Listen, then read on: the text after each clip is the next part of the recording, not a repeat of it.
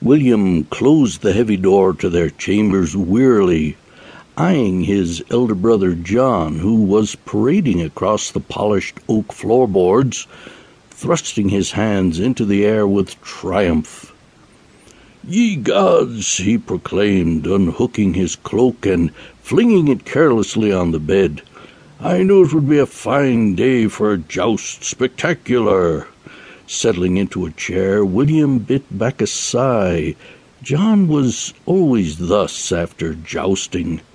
He loved the thrill of violence, the excitement of the attack. "Did you win?" he inquired politely, tracing the weighty fabric of the chair idly. In truth, he had no interest in the sport, but he knew what was expected of him. His brother snorted and slipped out of his jerkin, allowing the warm leather garment to slide to the floor. "Of course not," he barked, his small eyes narrowing. "Only a fool would seek to better the king." William nodded understanding. King Henry had a fearsome temper, or so it was rumored.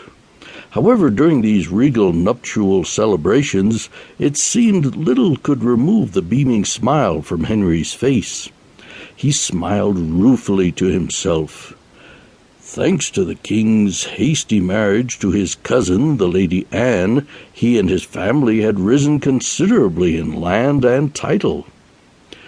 "Best hope she makes him happy," his father, Lord Tinsley, had whispered darkly to them all last night before supper. "He got rid of one wife, he can do it again." William knew all too well that the fall of Anne would mean the fall of all of them. "Well, ask me where I came then, for goodness sake," John bellowed, slapping at the posts of the bed and grinning. William smiled in return, stroking his tightly clipped beard thoughtfully. "Do tell," he replied, pleased that his brother was in such high spirits. In truth, more often than not, John seemed to express a vague revulsion of his younger brother, an attitude that was mirrored perfectly by their father.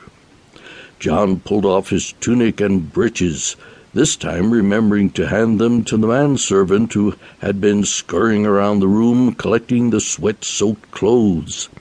He stood in front of his brother in only his linen undershorts and cupped his not inconsiderable cock absent-mindedly, scratching at it with a casual rhythm. William looked away.